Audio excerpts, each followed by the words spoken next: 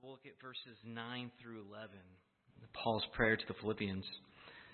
He writes, "And it's my prayer that your love may abound more and more with knowledge and all discernment, so that you may approve the things that are excellent, in order to be sincere and blameless until the day of Christ, having been filled with the fruit of righteousness which comes through Jesus Christ, to the glory and praise of God."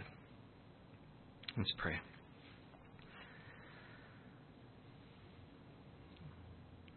Father, we want to just set our minds again upon you, especially with the busyness of the season and so many good things that we've been able to talk about and delight in. Even so, Lord, we know even these great things and even the relationships we have with one another can serve even as a distraction from you. And we want everything to be an overflow of our delight in you, and we need help.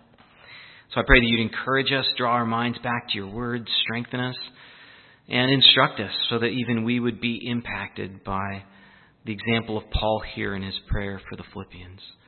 And give me clarity so that what I say is clear and it's helpful. It actually truly explains the text and brings it to life in such a way that we would immediately apply it. And pray these things in Christ's name. Amen. Well, I wanted to take a pause on the book of Revelation in order to address the issue of prayer once again, since that is the primary reason why we gather on Wednesday nights, is because we want to pray as a church. And it's been pointed out by many faithful Christians in church history that one of the best means of helping us in our prayer lives is just to look at the examples of biblical prayers, especially the prayers of Paul or of David in the book of Psalms. And prayer really is one of the most fundamental aspects of the Christian life. I mean, it's one of the things that people immediately have a desire to do or an impulse to do. And I say that because of Galatians 4:6.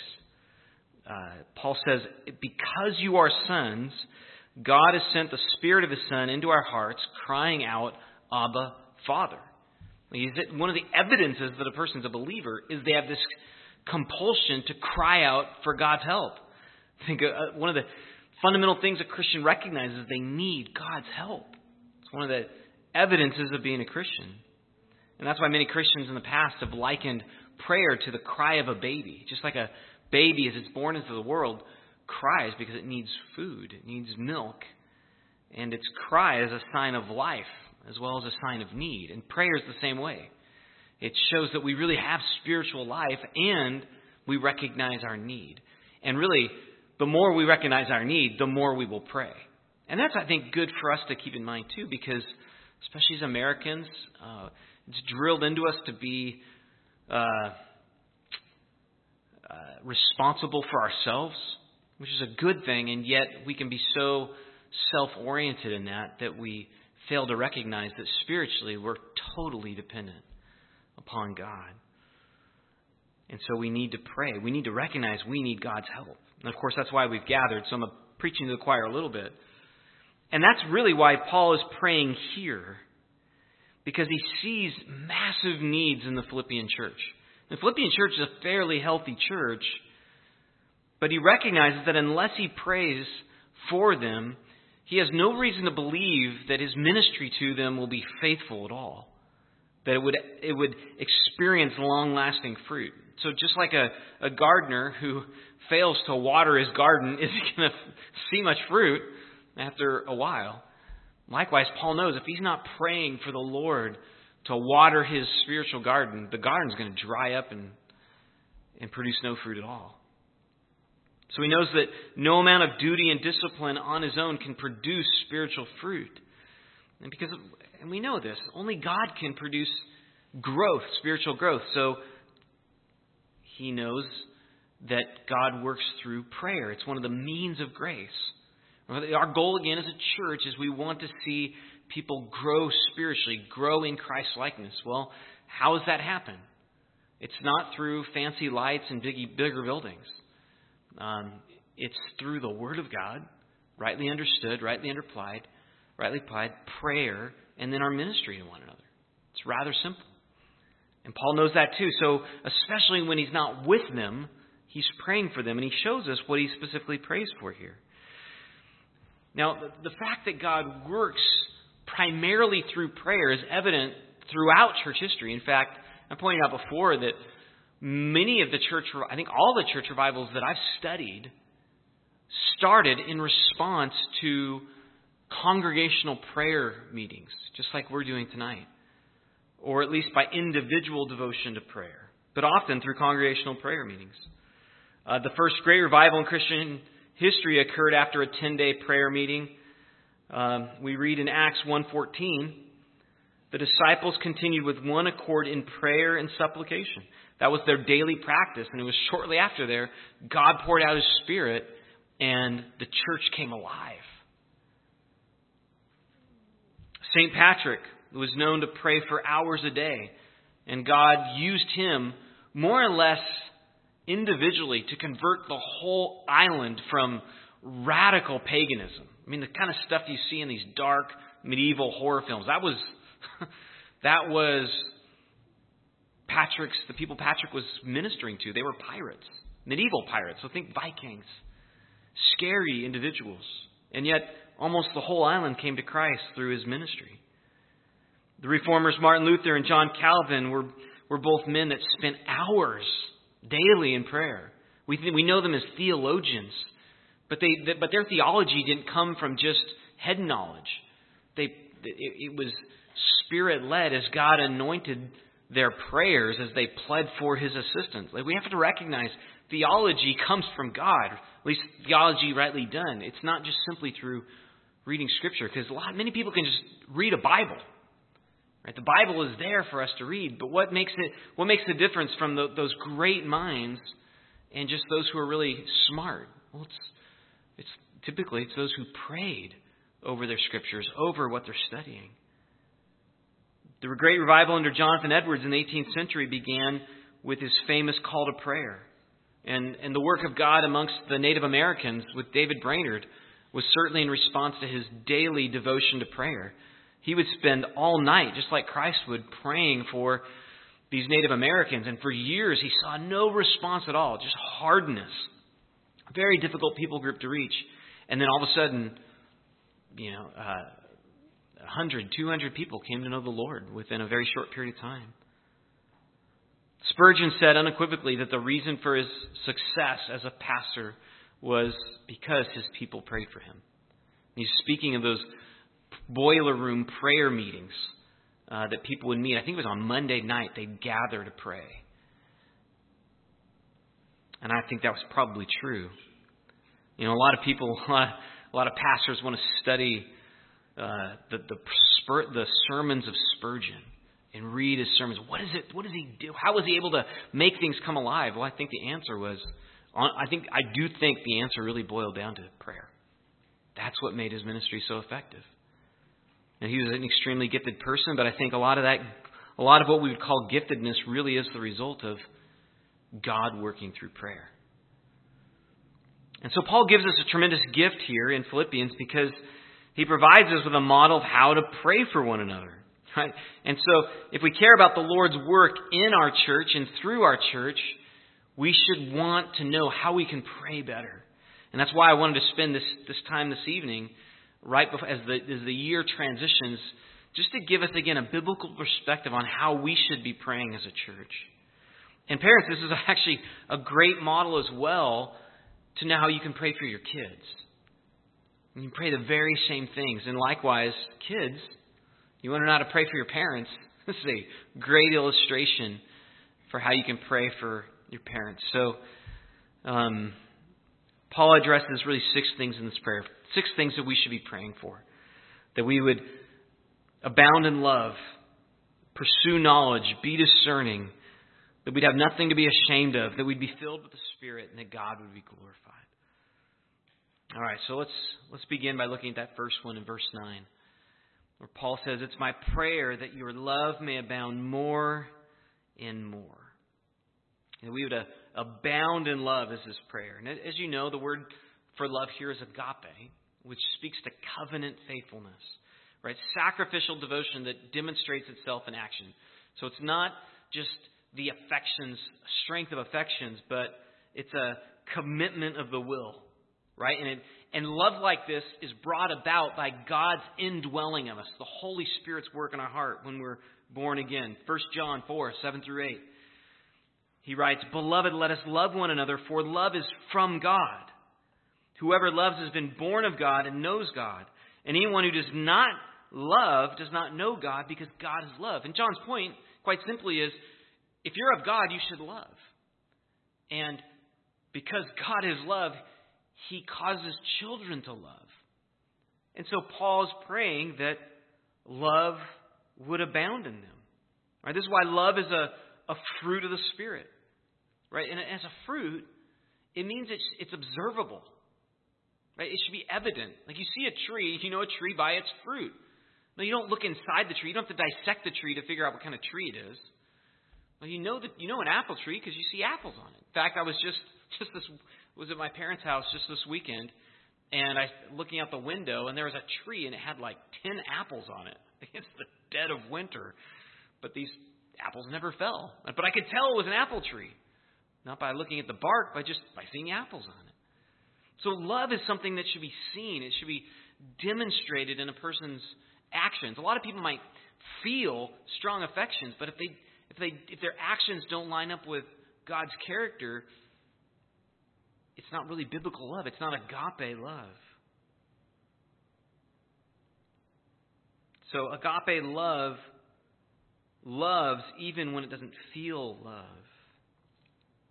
And the Philippians had already demonstrated their love for Paul. In fact, Paul's in his introduction and even in his conclusion, he talks about his appreciation for their care for him in sending Epaphroditus, and along with some financial support. And their kindness he mentions when he previously served them in Philippi. And so Paul isn't assuming that they're deficient in their love when he prays that their love may abound more and more, but he recognizes that any Christian can always grow in their love. We are never going to be maxed out in our love. Like we might feel it. I have strong affections, and we think my affection can't get stronger. But again, love is more than just affection. It entails affection, but it's living out when that affection is there. Living out what is best for another person. And specifically his prayer is that their love might abound more and more. And in fact, that word abound, look at that. It means to have significant growth. Very great, excessive, surpassing, overflowing. It's like when something overflows, you can't get any more in. That's what he says. And that's the way love is. Right? The reason we love is because God's love has been poured out into our hearts, and as Christians, we just want to keep pouring it out. And when we know how much God loves us, nothing holds us back from making sacrifices. We're free to make sacrifices. In fact, we're compelled to. The love of Christ compels us to do these great things that just shock people. I think of a marriage. The reason a couple gets married is because they love each other. That's pretty self-explanatory. But as they live together and serve together and wrestle and sacrifice together, their love should increase. Not that marriages won't go through difficulties, right? They will. But they're committed to persevering through the difficulty in order to truly love.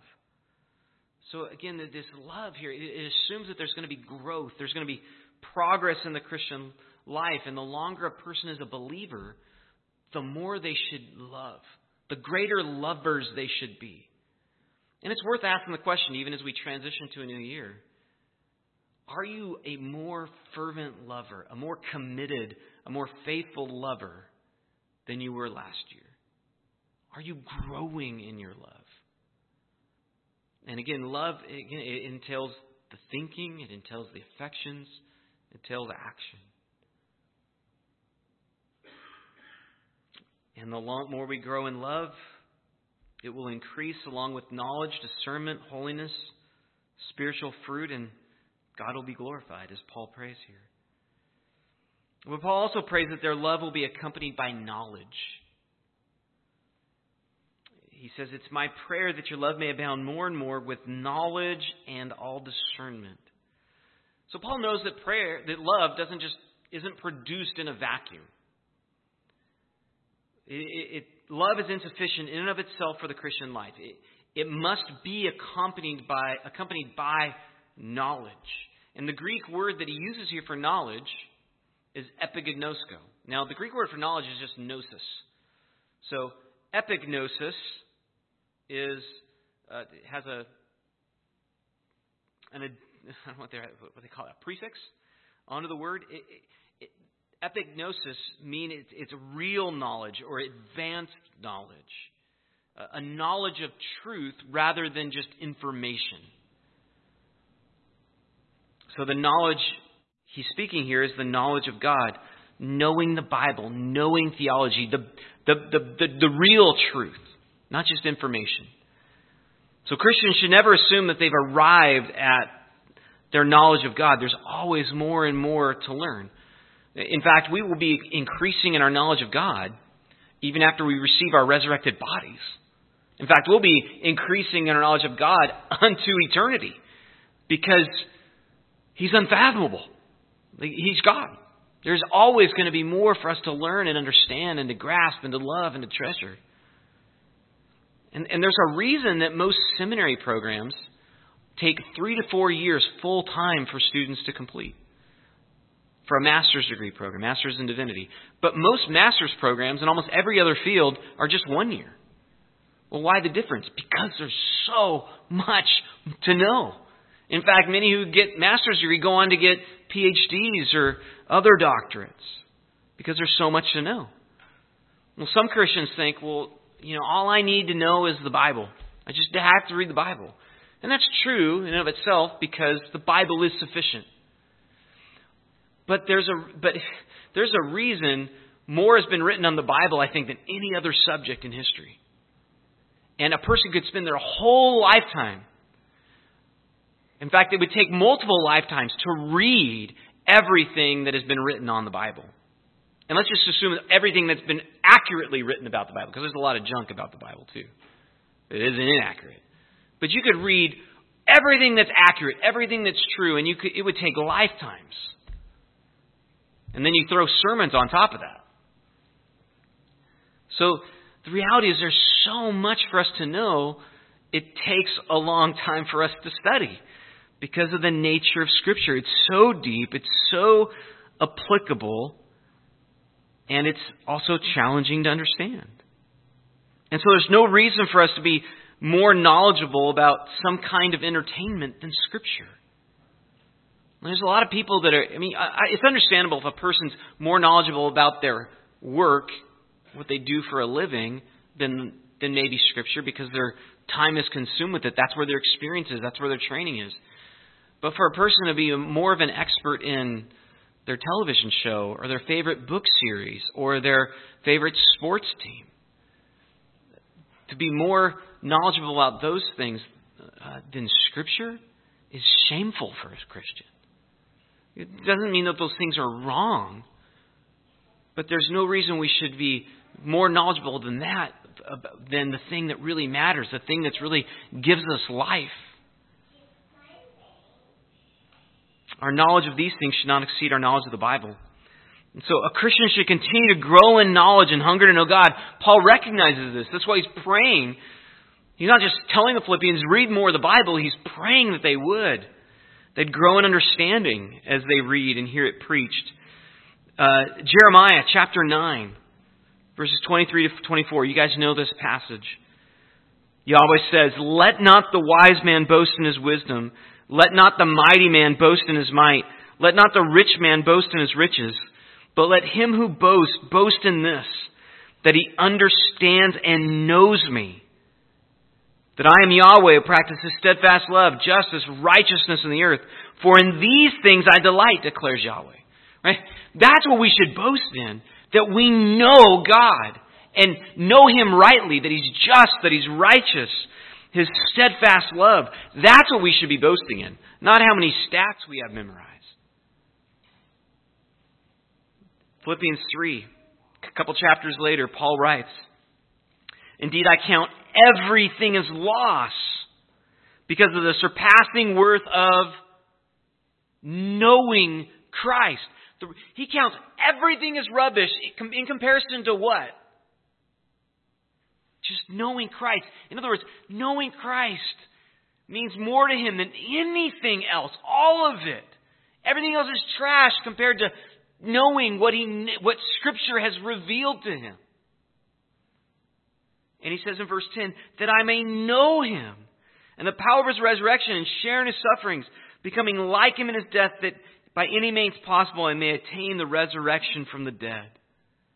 In other words, Paul's saying, if you know God, it's not difficult at all to count everything else as trash. I mean, you think about the things that you love the most right now. If you knew God like Paul knew God, it would not be hard at all for you to drop him in a second. And if we don't know God like that, we have to. We're just quenching ourselves.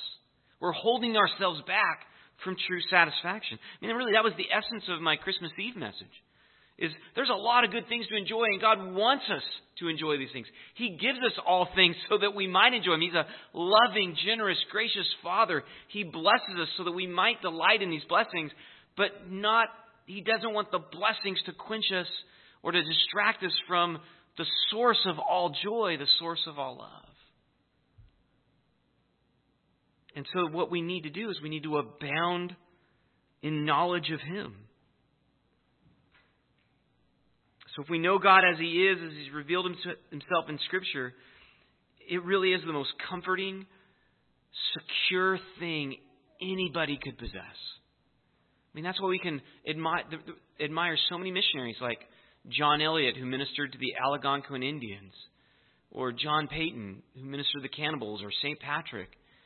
Why were they able to do what they did day in and day out in the midst of great suffering? Well, it's because they knew their God. That's it. They just knew what the Bible said about their God. It's no mystery. They didn't need to go through Navy SEAL training. They just knew their God. Thirdly, Paul prays that they would be discerning. He prays that they would have all discernment. That word, all discernment, is aisthanomai, from which we get the word aesthetics. Right? It means to have the capacity to perceive clearly. Like you see through something. You understand something. The real nature of something. And note, too, that this discernment is connected to knowledge. It's not merely a hunch or an impulse.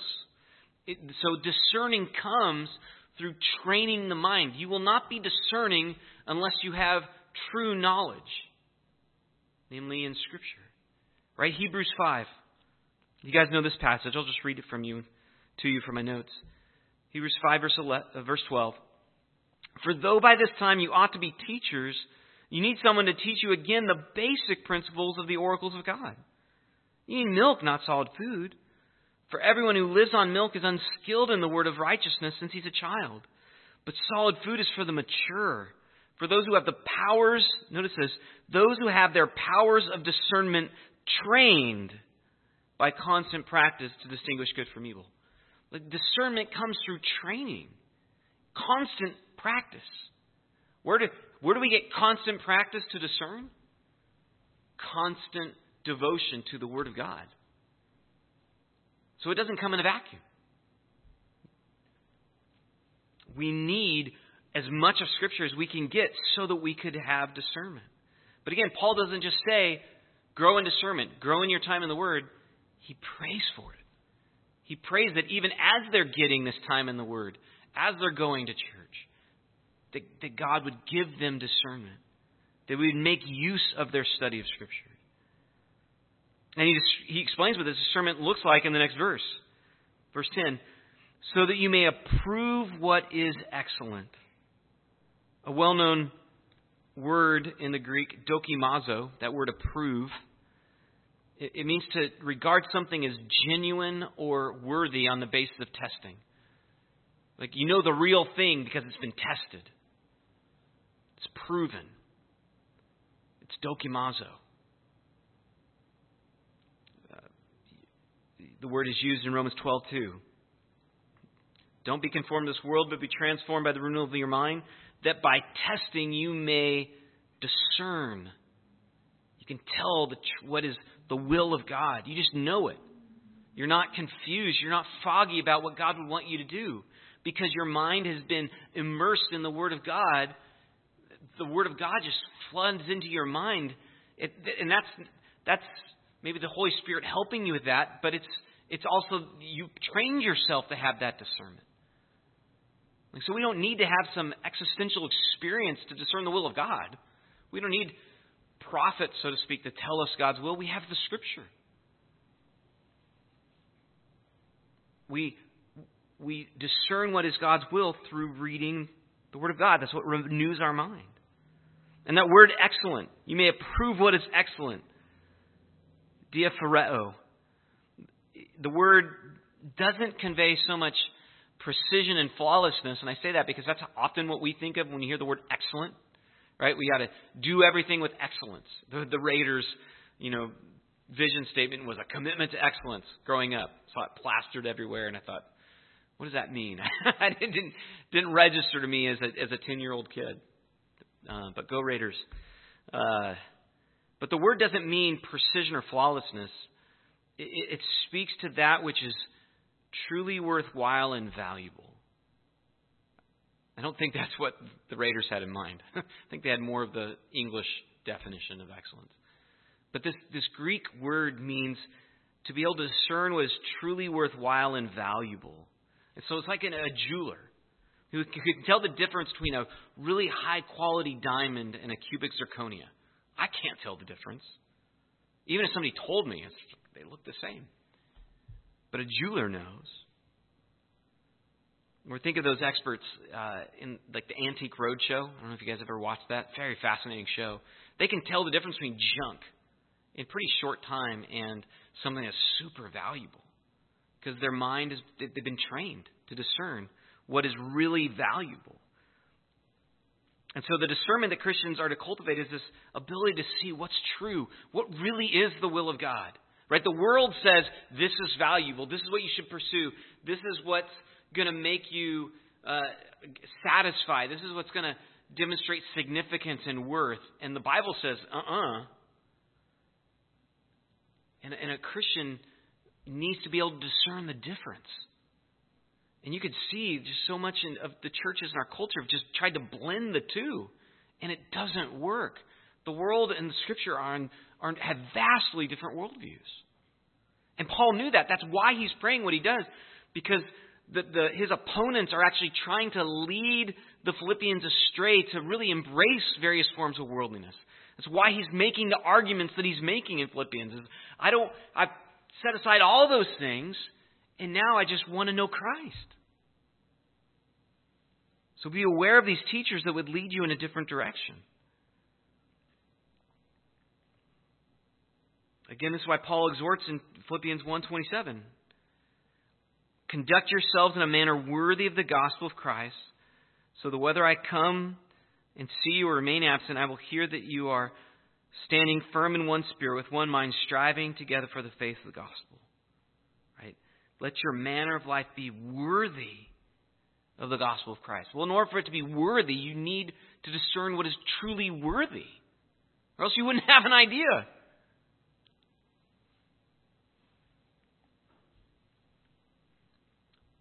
So the reason Paul prays for the discernment is he doesn't want him to fall victim to the errors of his opponents. And there's a twinge of fear here, notice, in Paul's prayer. You can hear the concern.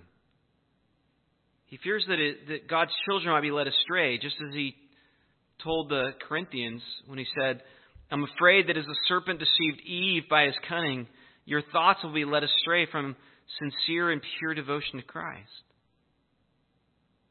And if you sense the sharpness in Paul's tone as he writes his letter to the Galatians or to the Corinthians, just consider how a mother reacts when she sees her toddler running through a parking lot. Right? She yells, "Stop!" Maybe with a sense of anger almost. It might sound that way. But is she angry at her child? She's concerned for its life. Now, you might hear that and be like, man, there's another mom that just lacks self-control. If you didn't know, if you just heard the voice but you didn't see the situation. But the exact opposite is the case. If she didn't love her child, she would not say anything. Right? The tone, the sharpness shows that she really does care for the danger that her child is in. And that's what Paul's trying to convey to the Philippians. You're at risk. He genuinely loved these churches, which is why he rebuked them and pleaded and prayed for their discernment. Right? In failing to discern truth and error, that's why so many churches, so many Christians have made shipwreck of their faith. And it doesn't take long. I mean, churches can tank within a generation. Even seminaries where experts in Scripture teach there day in and day out. There's many seminaries who within one generation have gone from conservative to liberal. How does that happen? Well, instead of being instructed by Scripture, they begin to be instructed by the world, what the world values. It's really that simple. So this is a real threat. And it's a threat we need to be aware of. Just because we have a fervency and a love for doctrine right now doesn't mean that 10 years that's going to stay. Like, there's no promise of that. I mean, we can all think of churches in this region that were once stalwart, that we would encourage people to move to this area to attend, and now we'd plead with people to leave. Richard Van Wurmbrand, in his book, Torture for Christ, he described how pastors failed in their discernment in regard to communism. Let's read from it. He says, once the communists came to power, they skillfully used the means of seduction toward the church. He says, the language of love and the language of seduction are the same. The one who wishes a girl for a wife and the one who wishes her only for a night both say the words, I love you. Just as Jesus told us to discern between the language of seduction and the language of love, and to know the wolves clad in sheepskin from the real sheep. Unfortunately, when the communists came to power, thousands of priests, pastors, and ministers did not know how to discern between the two voices.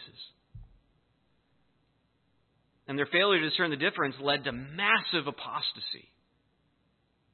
And to embrace one of the most oppressive governments in the modern world. And I'm sure that these men thought they were doing the right thing. Like, they didn't think they were supporting the bad guys. They thought they were doing what Christ would want them to do. Well, why would they think that? When communism, by definition, is atheist. It's because they lacked discernment. They couldn't tell the difference between what the communist leaders were teaching and what the Bible taught. Because they weren't thinking biblically. They were thinking according to just whatever their tradition is, or how to maintain their structure or their power, how to keep the church doors open. And likewise, the reason so many American Christians readily embrace the culture's nonsense today is because I think they are discerning. But again, their discernment isn't cued to Scripture, it's cued to the world. And so how can a person know? I mean, this is an honest question for us. How can we know if our discernment is being driven by Scripture, if it's being driven by the world? I mean, how do we know if we're off base? Well, the only way we'd know is if we're actively educating ourselves in the Word of God. And we can't wait till it's too late to grow in discernment. It was too late after the communists came to power.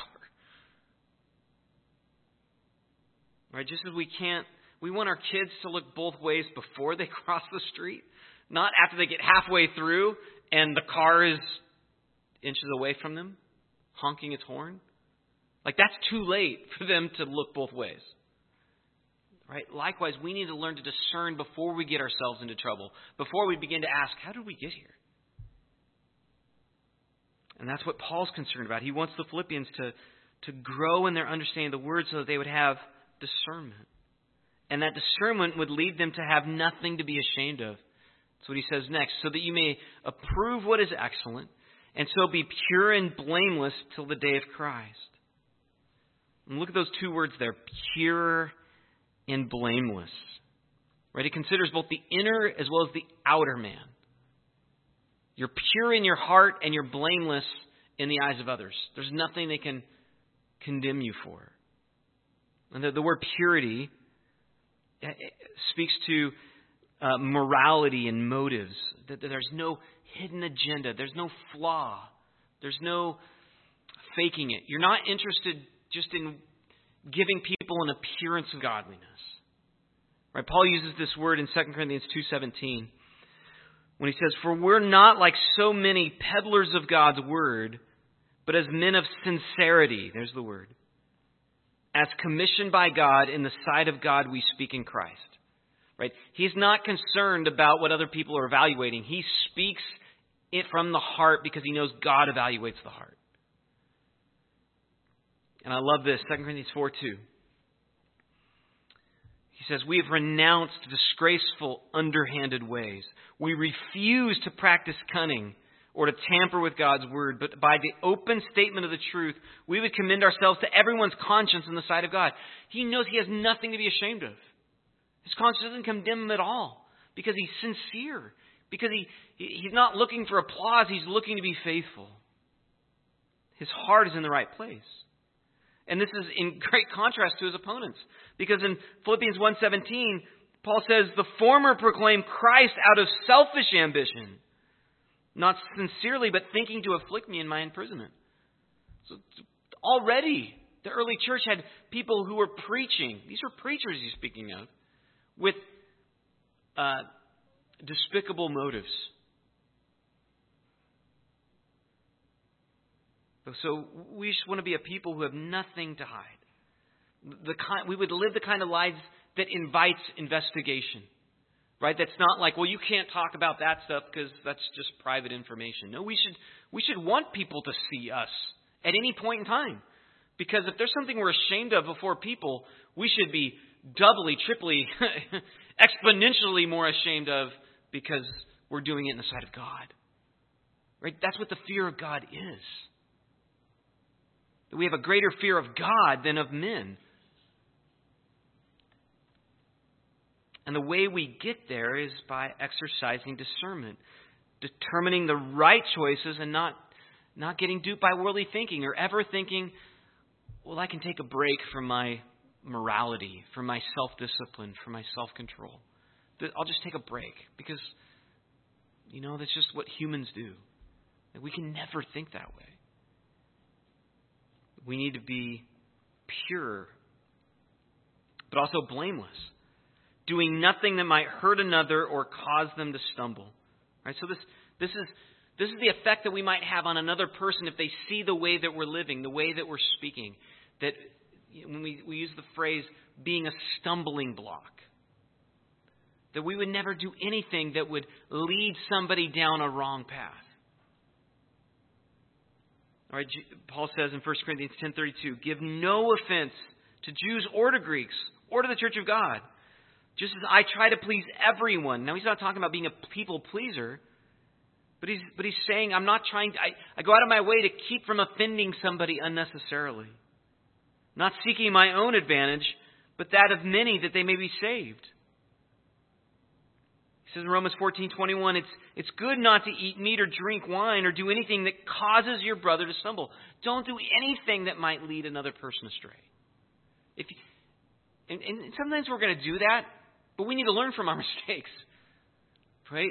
We shouldn't be we shouldn't be causing people to stumble again and again and again and again in the same way. The first time should be enough. And what Paul's praying this for is because he wants them to have nothing inwardly or outwardly that they would be ashamed of on Judgment Day. And that's we see that in the text. For the day of Christ. The day of Christ is referring to the day when Christ would reign. We've been looking at that in the book of Revelation. When every person would stand before the judgment of Christ. And he's not speaking about the judgment of unbelievers here. He's speaking about the judgment of believers. Because he's writing to believers. And this was a massive concern in many of his letters. Right? It was part of the gospel that he preached to Felix in the book of Acts. It says in Acts 24, verse 24, after some days, Felix came with his wife Drusilla, who was Jewish, and he sent for Paul and heard him speak about faith in Christ Jesus, and as he reasoned about righteousness and self-control and the coming judgment. So Paul didn't just preach that there's forgiveness found in Christ, though he certainly did, but he preached why we need that forgiveness. It's because there's a coming judgment. And even what compels him now to live his life, though he's already saved, though he's already forgiven, though he knows there's no condemnation. Why does Paul continue to live as a person that if Christ hadn't risen from the dead, he would have the most pitiable life ever? Why does he do that? Because he fears the judgment of Christ. He says to the Corinthians, we must all appear before the judgment seat of Christ, so that each one may receive what is due for what he has done in the body, whether good or evil. All right. Again, Paul's not concerned that about the Philippians going to hell. He wants them each to hear from Christ when they stand before him on Judgment Day. He wants them each to hear, well done, good and faithful servant. Now, a lot of Christians think every Christian is going to hear that. That's not true. You can tell that in the context of that message. The point is, there are people who won't hear that because they weren't faithful. You're only going to be faithful if you're faithful with what God's given you. He's not going to tell you you've been faithful if you haven't been. Like, Paul feared his own judgment. And because he can't just reach out and walk next to every single Christian, he prays that they would be discerning and be pure and be blameless. So when that judgment day happens, he will have done everything he could for them to receive a commendation and not a condemnation from Christ because they weren't faithful. He doesn't want any of his flock to stand there ashamed and realize so much of their ministry was just wood, hay, and stubble. And they had squandered so much of what God had given them. He wants them to be pure and blameless for the day of Christ, filled with the fruit of righteousness that comes through Jesus Christ. Right? That's the fifth thing. He prays that they would be filled with fruit. And that word righteousness is the same word translated justification in the book of Romans, dikasune. The fruit of righteousness is really the fruit of being made righteousness. It's the evidence of salvation. It's the fruit of having the Holy Spirit in you, right? The fruit of the Spirit is the evidence that the Holy Spirit is in you. And so what Paul's praying is that it would be abundantly obvious that the Philippians love Christ above everything else. And it's through such a life manifesting this kind of fruit that God's going to be glorified. Right? Jesus said, John 15, right? My Father is glorified in this, that you produce much fruit. Well, do you remember in the context too, what produces that fruit? What's that? Well, pruning will do it, but even more, the bigger context, by abiding. Yeah, abide in me and I in you, and you will bear much fruit. But then he makes sure it gets better by the pruning, right? Which is speaking of suffering, right? But it comes through God's work in us. So how do we abide? We abide through prayer and meditating on the Word of God and serving one another. And that's what brings glory to God. By this my Father is glorified. And we talk about when you do everything for the glory of God, soli Deo Gloria. Like, that can't just be a phrase. If we really are doing that, it means we're committed to the things that bring that about. Which means the means of grace that produce real fruit, that's what glorifies God. Not just singing, not just telling the truth, but living it out according to God's Word. Right? And that's the sixth thing, right? The glory of God. He prays that God would be glorified in them. Right? This text shows us what's a God-glorifying life look like. Spiritual fruit. Having nothing to be ashamed of. being able to discern God's will and then pursuing it. Right? And abounding in love for God and others. As I mentioned, that such fruit can only be produced through Jesus. Abide in me and I in you. As the branch cannot bear fruit of itself unless it abides in the vine, neither can you unless you abide in me. Right? This is something we can't produce on our own. Like we can pursue the means of grace, but God's still got to do this as we abide in Him. He produces the fruit. And you see, this is exactly why Paul is praying. Paul knows he can't produce the fruit in the Philippians' life. So what can he do? He can teach them the word and he can pray for them. And it's the same thing as parents. Right? We can't produce the spiritual fruit in our kids' life. We can't make them godly. But what can we do? We can teach them in the fear and admonition of the Lord, and we can pray for them. And it works. That's why Paul's doing it. Right? And we can be examples to them, of course, as well. And so this is how Paul, inspired by the Holy Spirit, prayed for the Philippians. How he would, I think, pray for us if he were here. And it's how I pray for you guys. I think it's how we can pray for one another. And it's just a great model of what we can be praying for as a church. So let's apply that. I'll close in prayer and then we'll pray some more. Father, thank you for my brothers and sisters who are here. Evidence of your work in their life and their desire to see you glorified. But God, we want more than just desire. We want to really see you glorified in this church. That spiritual fruit would be so abundantly obvious in the members that attend. And so we pray that you would cause them to abound in love, in all knowledge and all discernment, Lord, so that they'd be pure and blameless as they face the day of judgment. And we pray all these things in Christ's name.